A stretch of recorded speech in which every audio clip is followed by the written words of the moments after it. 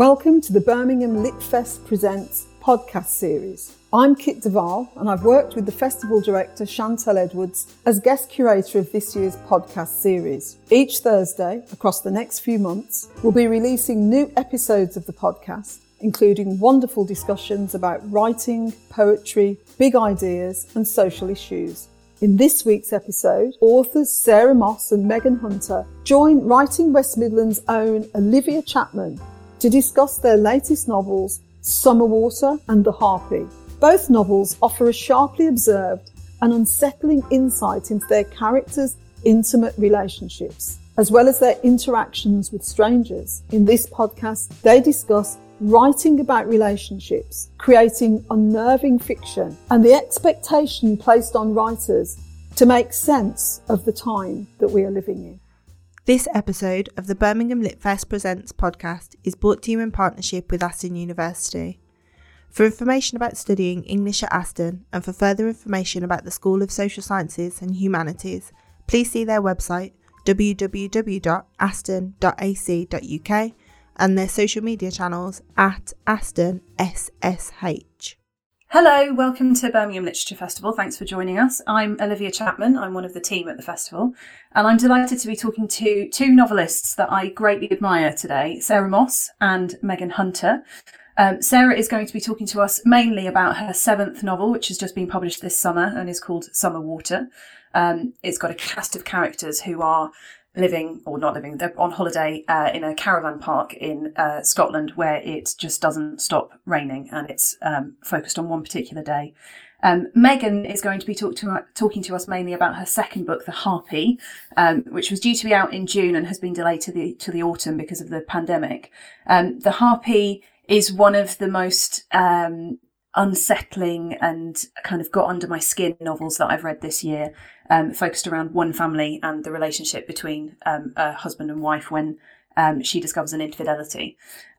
So I'm delighted for you to be joining us, Sarah and Megan. Welcome. Thank you. I wanted to start by asking both of you, but I'm going to start with Megan, about writing relationships, writing specifically a marital relationship.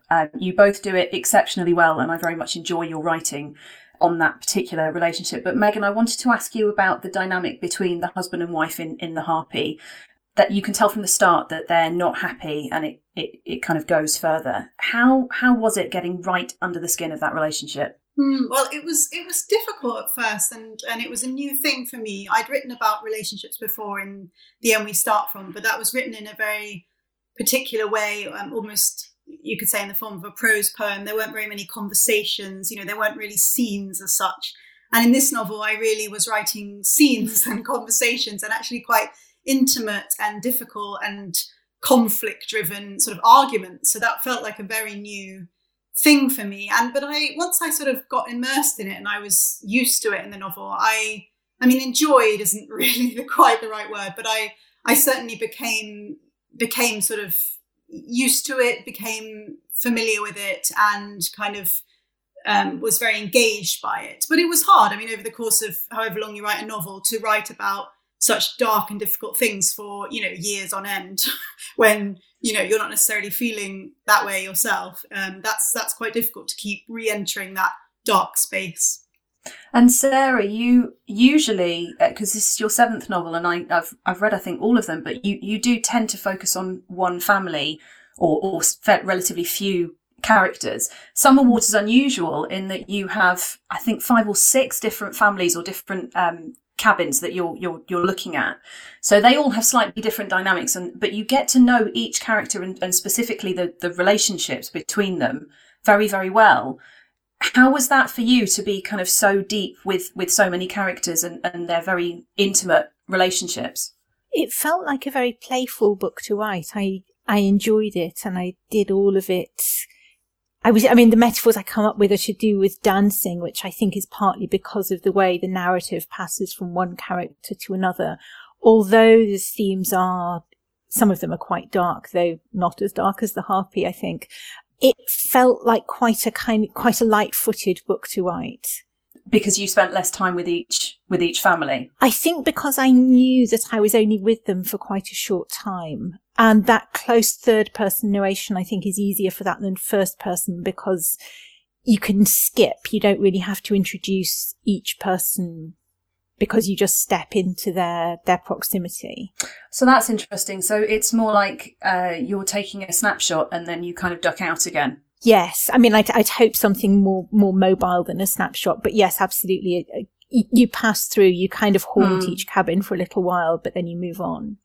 Oh, I like that imagery of haunting, the writer haunting a cabin. That's a nice way of putting it. So in my day job, I spend a lot of time working with writers, and I always find it amazing the observations that they're able to make and that they retain, often for a very long time. So one of the questions, and I'm not a writer myself, I should say, but one of the things that I'm always fascinated by is how you sort of collect observations. Some people collect shells and stamps, and writers, it seems to me, collect observations. Does that ring true for you, Sarah? No, it doesn't feel that deliberate. And I've never been one of those writers who needs to write things down straight away or keeps a notebook. I mean, I do keep a notebook with me, but it's for ideas and patterns rather than to kind of collect things from lived experience. I trust the patterns to form, and I trust myself to remember what I need to when I need it. I mean, I forget all sorts of things all the time, but I don't feel the need to document reality as it passes. I don't take many photos. I don't use social media. I have faith in my interactions with the world to give me what I need. That's interesting. And Megan, what about for you? Yeah, that's very interesting. I think I don't formally record observations that often in a notebook. I do sometimes. I do carry a notebook. And occasionally I do that. Maybe overheard things like conversation, maybe just a little snippet of dialogue I might write down. But yeah, I think in terms of collecting experience or memories, I think I've always been amazed by how they resurface while you write. So when I was writing The End We Start From, that particularly was a very undeliberate kind of writing experience. And similarly in The Harpy, they just, as you're writing a scene, a particular memory or a comparison or, an observation just comes up when you're sort of in the flow of writing. And that's one of the things I love about writing. But I do take quite a lot of photos, but I'm not sure how much they help me to retain observations exactly. And I do use social media. Again, I'm not sure how helpful that is. But I have found a notebook helpful at times. And by and large, it's just that spontaneous kind of overflow of memories while you're writing. That's what I experience the most. So one of the things that I was really struck by with both of your novels is the presence of an unknown other. So in The Harpy, it is the Harpy, the beast who pops up in various kind of interstitial chapters, and in Summerwater it's the rain and the animals who are affected by the rain and kind of observing what I guess would be climate change. How deliberate was it to have this sort of external, slightly unknown, slightly menacing character who was able to observe, but who was also able to sometimes influence what was happening in the story? I actually started off with the main narrative, the main story. And then I would say towards the end of my first draft, which was I'd not done this before because I'd usually written more editing as I went along, but I did in this case write a sort of rough first draft. And towards the end of that, I just, this sort of creature, this image, this form just kind of emerged for me very, very strongly, almost viscerally. And as I was writing those scenes, I felt almost sort of inhabited by this creature, and so I knew that was strong enough that it needed to be in the novel. And then it was just a gradual process really through subsequent drafts of weaving that figure in and of kind of noticing where organically there were those touch points in the story and where both narratives could kind of be in dialogue and inform one another. And it ended up being called The Harpy, and that ended up being completely central. So I think that was a really important experience for me of how something can sort of organically emerge, but then be very deliberately kind of woven back in. That's not what I was expecting you to say, so that's very interesting. Thank you. I expected the image of the harpy to be the starting point, and of course. Yeah, and I know writers don't always get terribly much say in their book covers, but the image on the front of the harpy is incredibly striking, with the woman with the bird effectively as half of her face.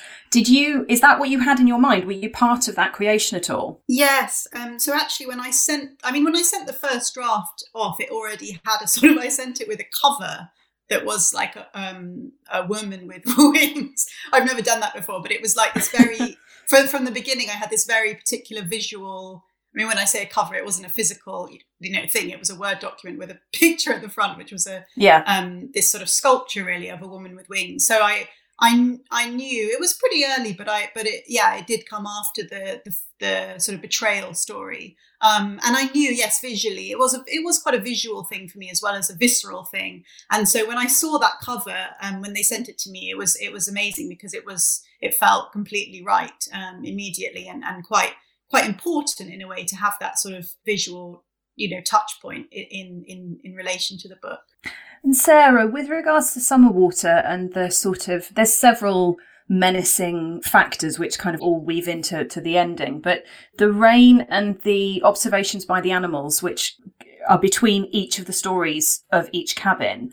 Again, I'm interested to know how deliberate that was, and whether that was always going to be a very big part of the narrative of this book. I think as for Megan, it kind of emerged through the first draft. This book was less planned than many of my others have been. I think maybe than all of the others have been.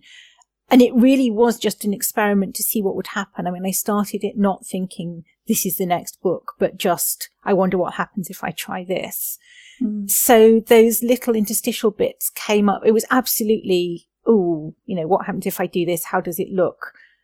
Given that I'm thinking about climate and about bodies in weather and about water cycles. I mean, there's a bit where one of the characters at the beginning, running in the rain, is thinking about the water outside her skin and the water inside her skin, and the water above her head and the water under her feet. I'm very interested in that idea of bodies on land in weather as part of land in weather.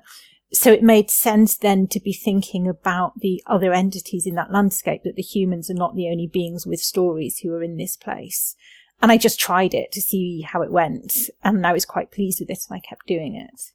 I love that idea that even you are, you're 7 novels in, or this is your 7th novel, and you're still playing. It's you go into it without a plan necessarily, and you're still playing. And I think there's something glorious about writing being playful for you. I think it's a later discovery for me. I was an academic before I was a novelist, and my early novels were definitely planned and researched quite earnestly. I mean, I was never a great planner, even as an academic, but by my standards, planned and researched earnestly. And as I've gone on, I think it's partly the confidence of middle age as well. I'm quite interested in the idea of midlife as I enter it or progress through it. There's something about being mid-career, midlife, having a certain amount behind me that makes me feel much more confident about play and experiment than I used to. So that brings me on to a question that I've wanted to ask, because it strikes me that women writers are referred to as women writers, and it's something I detest and try avidly not to do, although I'll admit that every so often I do it by accident. But the women that you write, both of you in these novels, are the ones who hold the households together. They're the ones who are, especially the ones with kids, in the case of Sarah, that not all of your characters have children that they're looking after, but the mothers they're holding the household together. They're planning the meals. They're working out who needs new shoes. They're thinking about cleaning. They're holding the household together, and they support that. Their existence allows for the rest of the family to exist at all. And I find that interesting when you are both mothers and writers and have other responsibilities, be they, family or careers or whatever. Is that deliberate, first of all, but also is that a reflection on what you see around you, where the mothers are the ones who are holding it all together whilst doing what it seems much more than anyone else? Megan, I wonder if maybe you can answer that one first. Sure, yeah. I mean, I think that is very much my experience in terms of what I've observed around me.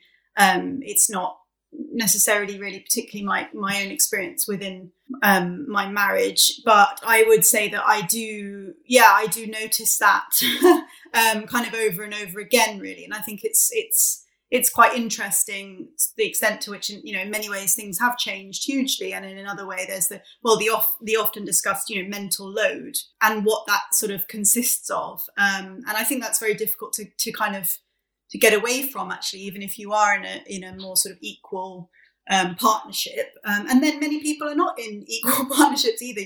Women still do a much greater proportion of housework every time they do those surveys, and that's what comes out. And I think it's interesting that, interesting in inverted commas, in lockdown, obviously, that there's been a lot of stories emerging and studies about the fact that women are bearing the brunt of the home education and the housework in that situation, even if both parents work. So yes, it's probably something I could sort of soapbox about for a while. But I was very interested in that, and I suppose I was playing a bit in the novel with perhaps slightly satirizing that, and perhaps slightly delving into the sort of depths of, pushing it to quite an extreme with Lucy's sort of, obsessive children's party planning and, things of that nature where, fairly trivial things actually end up sort of taking over her mind in a way that, she wouldn't necessarily choose. And yet she is choosing.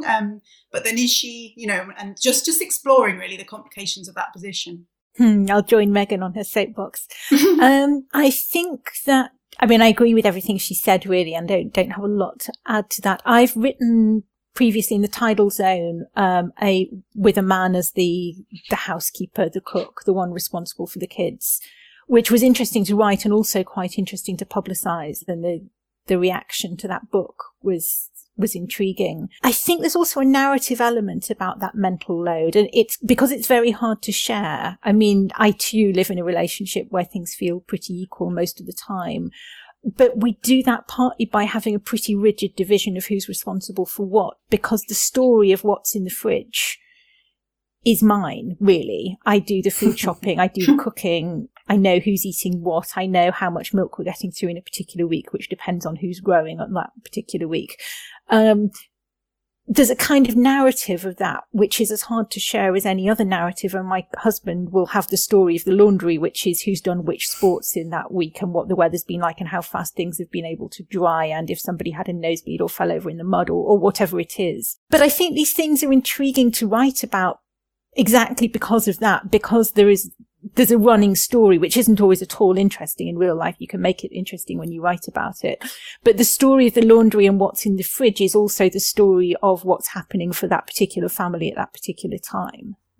Yes, and I think for both of you, actually, that's what I really loved with both novels, was that I felt, even if you only see them for quite brief moments, I felt like I was in that character's head. And it is that running narrative that both of you do so well, which allows you to get into that character's head. I wanted to ask you both about revenge. Now, this is particularly germane to The Harpy. As I say, it's one of the books that I found the most unsettling and raced through when we read it as a bound proof back at the start of the year. But the issue of revenge is obviously key to The Harpy, and I don't want to give too much away for those who haven't read it, but there is an infidelity and an agreement is made between the couple that revenge will be exacted by the hurt party, and it's quite sudden and it's quite explicit and I found it quite shocking.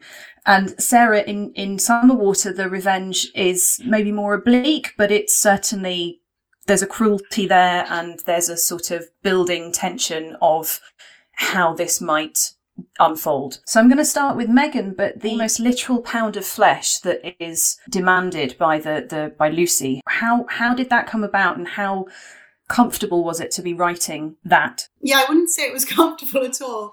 I think I became very interested in thinking through issues of sort of betrayal, forgiveness, and a certain kind of fairy tale patterning and sort of almost mythical patterning that to be sort of imposed on everyday life, which is obviously much more sort of shapeless and amorphous and not something where, people usually have these sorts of agreements. And I just became sort of fascinated, almost almost kind of against my will. I mean, obviously not against my will, but I was sort of kept thinking, am I really going to write a book about this? This doesn't seem very sort of me somehow. You know, I wrote this very sort of, well, I mean, I say it's my cheerful book, my first book, but obviously it's about a dystopia, so it's not that cheerful. But it's quite a warm book about love between a mother and a child, and this book felt much darker.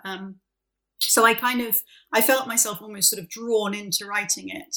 And at times it was very uncomfortable, but I sort of sensed that it was necessary for me to keep going with that and to not turn away from, you know, that which I found dark and difficult, and to push through that as a writer. And I mean, I'm pleased that I did, but yeah, it wasn't comfortable, and it didn't always feel like necessarily the most natural subject choice, but and I think, you know, when I told people about it, friends or family, they always looked quite surprised. But I think it's just such a fascinating story to me, and then, you know, hopefully to other people. It just intrigued me to work from that premise. Sarah, the menace that kind of comes to a head towards the end of the novel is more subtle in Summer Water, but it's equally as threatening, and it revolves around a family who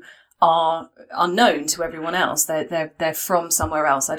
We don't explicitly know where they're from, but their child is subject to an incident of bullying, and then there's kind of all kinds of rhetoric around how the rest of the residents on this caravan park are feeling towards them.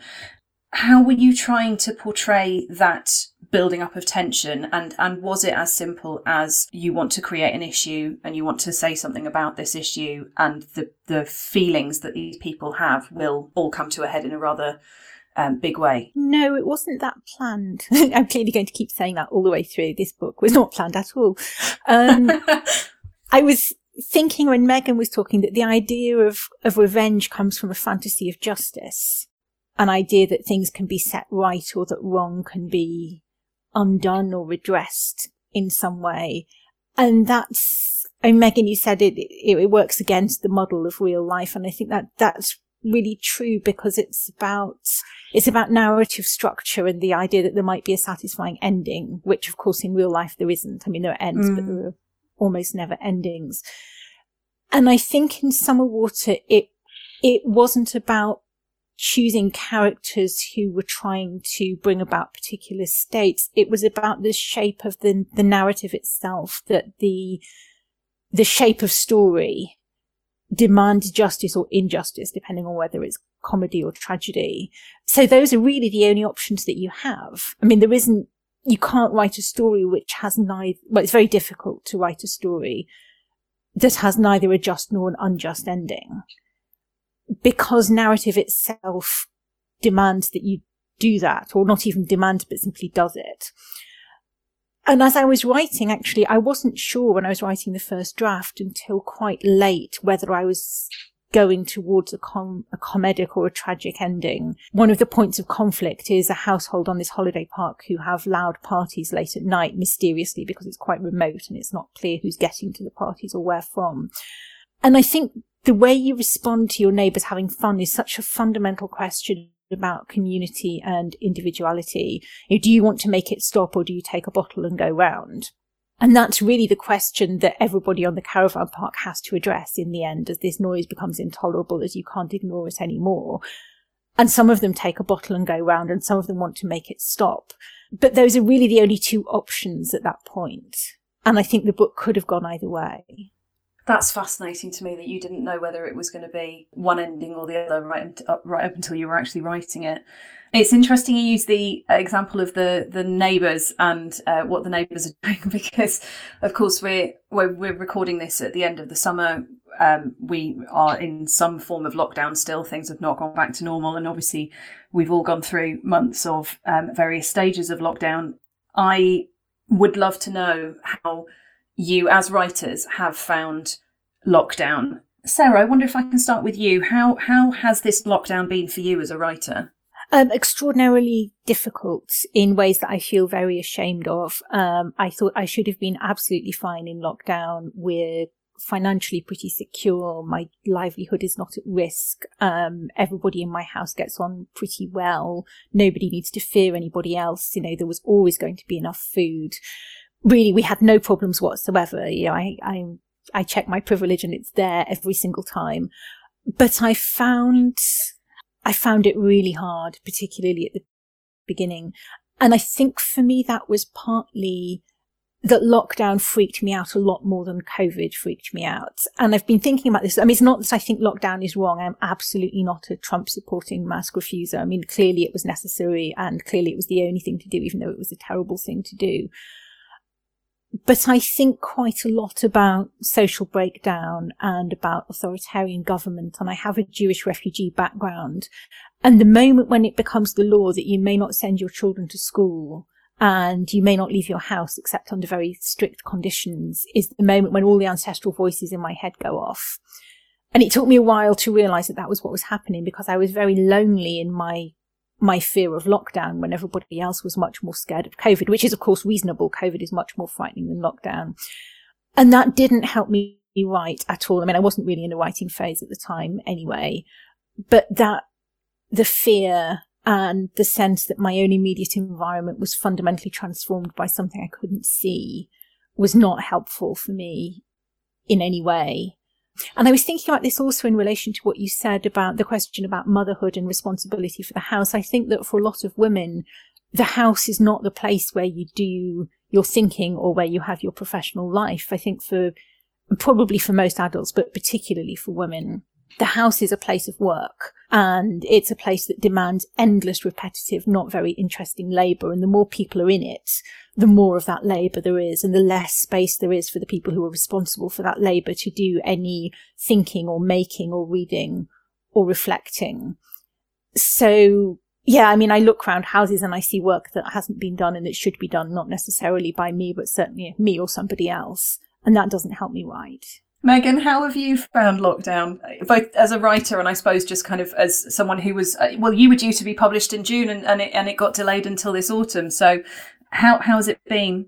Yes, I mean, I feel like it's had very different and sort of distinct phases for me, really. And it feels like, you know, in one sense, obviously no time at all. And in another sense, it feels like it's been, I don't know, years and years. I mean, I was ill, actually. So I had, I think, suspected COVID at the beginning of lockdown for quite a number of weeks. And so that kind of really determined my initial experience of it. So all the time when everything was so quiet and there were no cars on the road, I was just in bed. So I was kind of out of it for the first bit. And then I sort of emerged and was kind of happy to be, you know, in the sunshine and just sitting in the garden and things like that. And then I was quite happy to be writing for a while and kind of writing in calm and quiet.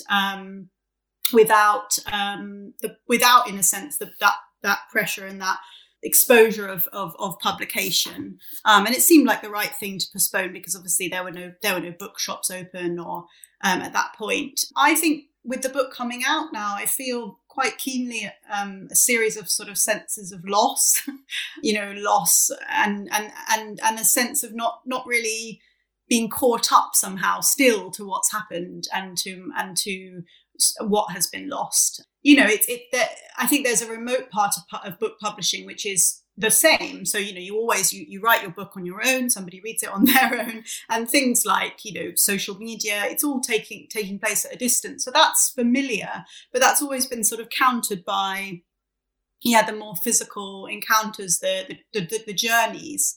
And as Sarah was saying, I think as a woman and as a mother, it's been quite important for me to go away. Actually, often, you know, I go to London, I see people, I go to events, and I'm a different person. I sort of escape for a while. That's all completely stopped, and so I do feel, a sort of a soreness about that and a difficulty, which I guess we're all going through. And the kind of the quiet writing period of lockdown feels distant, and I don't know. I've been in my life quite reliant on working in libraries and cafes, similarly to Sarah mentioned about being out of the house. And so, you know, I'm thinking how I can incorporate some of that sense into my writing life going forward. I mean, in a sense I can't, but I'm thinking about maybe going to a friend's house once a week, using their spare room, or, I mean, I'm very lucky. I actually have a writing place in the garden, but there's something about actually getting away entirely and having that headspace, which I think's been quite important for me. Well, that then brings me on to what might well be my last question, but the question is around the responsibility, or maybe responsibility is the wrong word, the reliance the rest of us have on writers to document and interpret things like, frankly, this chaotic, crazy year that we're still in the middle of, and whether you feel that responsibility, whether that feels like a burden or something that you actually embrace. So that's the first part of the question. The second one is, how do you write? How are you finding the space or time or structure to write, both at the moment and I suppose more generally? Megan, I'd maybe start with you. You mentioned you've got a writing space in the garden, but it sounds like you've got to the stage where actually you want something different now. You've had enough of that and you need a physical change of space. Yeah, I mean, I'll still mainly be here, and I do love it, and it's got its own, advantages over being in a library, for example. But I think it's just that balance between, I work with students a bit at the university as well, and that's all now gone online. So it's having a balance in one's life between being in a room on one's own, a room of one's own, and being out and about. So I think it's that. I think it's finding that balance. And in terms of how I write, I mean, we have a very strict my husband and I share the writing room at the moment because he works from home. And so we have a very strict timetable in Google Calendar. And, that is how I write, because we just pass the baton, really, like a relay runners, pretty much all day, every day. And that's how we do it. There was another part of your question about responsibility of writing about the present moment. Initially, when everything first happened, I was writing quite a lot of. I did write something about being ill, and I've written stories which kind of have a illness theme or pandemic theme. But I feel like it's good to if possible, to leave a bit of, usually for most writers, it's good to leave a bit of time and kind of, it's okay to write those things at the time. I mean, it's good. And if you're a writer, then you write, and that's how often you process things and make sense of them. But I think it's good to then leave them and then come back to them and sort of see how they fare, because when everything's happening, so I mean, like any piece of writing, you just have to let it sit for a while, don't you? And so if you're trying to respond to the immediate moment and perhaps publish in the immediate moment in response to that moment, I think that that can be difficult, because writing needs time and space to become clear. I think at least my writing does. Sarah, how do you feel? I agree with Megan. Absolutely, the point about needing to leave it. And I had COVID as well early in March, so right, kind of slightly before and right at the beginning of lockdown, and then trailing on for weeks afterward. And during those weeks, I was writing. I mean, there was a surprising number of editors asking novelists to write things about COVID, and I kept thinking, why don't you go find an epidemiologist? What can I do with it? I don't know anything about this. But those pieces all had to be binned as I went along, because I was writing too much in the moment and too much with the strength of my own reactions, and without even the perspective that I have now, and let alone that we will all come to in the months and years to come. I mean, there are exceptions, but I think broadly that kind of writing is probably more like journalism than fiction. So I started a project in lockdown, which I think I'm probably not going to continue. And I'm now thinking about something else, but neither of those are pandemic writing projects. I'm sure we'll all have a lot to say about this for a very long time, but I feel much more called to try to make something beautiful that somebody can enjoy during hard times, rather than make something about hard times. So for you, it's more about creating something which can have either a contrast or a bit of an escapist element to it. That's how I feel at the moment. I mean, I'm certainly not claiming that that's the role of literature in life or anything so general. For me, I've been saying this for a while, that I want to try to make the book that you take with you when you get under the table because the bombs are falling. And that book is not going to be a book about bombs, ever. Yes, that's a very, very true statement.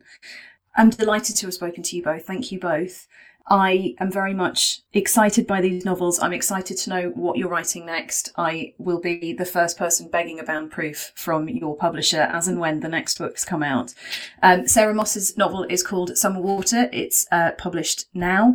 And Megan Hunter's novel is called The Harpy. Thank you both for joining us at Birmingham Literature Festival. Thank you. Thank you. Thank you for listening to this week's episode of the Birmingham Lit Fest Presents podcast. If you enjoyed this episode, we'd love for you to tell us about it. Leave us a review and a rating, find us on Instagram, Twitter and Facebook at BHAM Lit Fest, and take a look at the rest of this year's digital programme on our website at www.birminghamliteraturefestival.org. You can download our latest podcast episodes every Thursday from all the places you would normally get your podcasts. Until then, happy reading. The Birmingham Lit Fest Presents podcast is curated by Chantal Edwards and produced by 11C and Birmingham Podcast Studios for Writing West Midlands.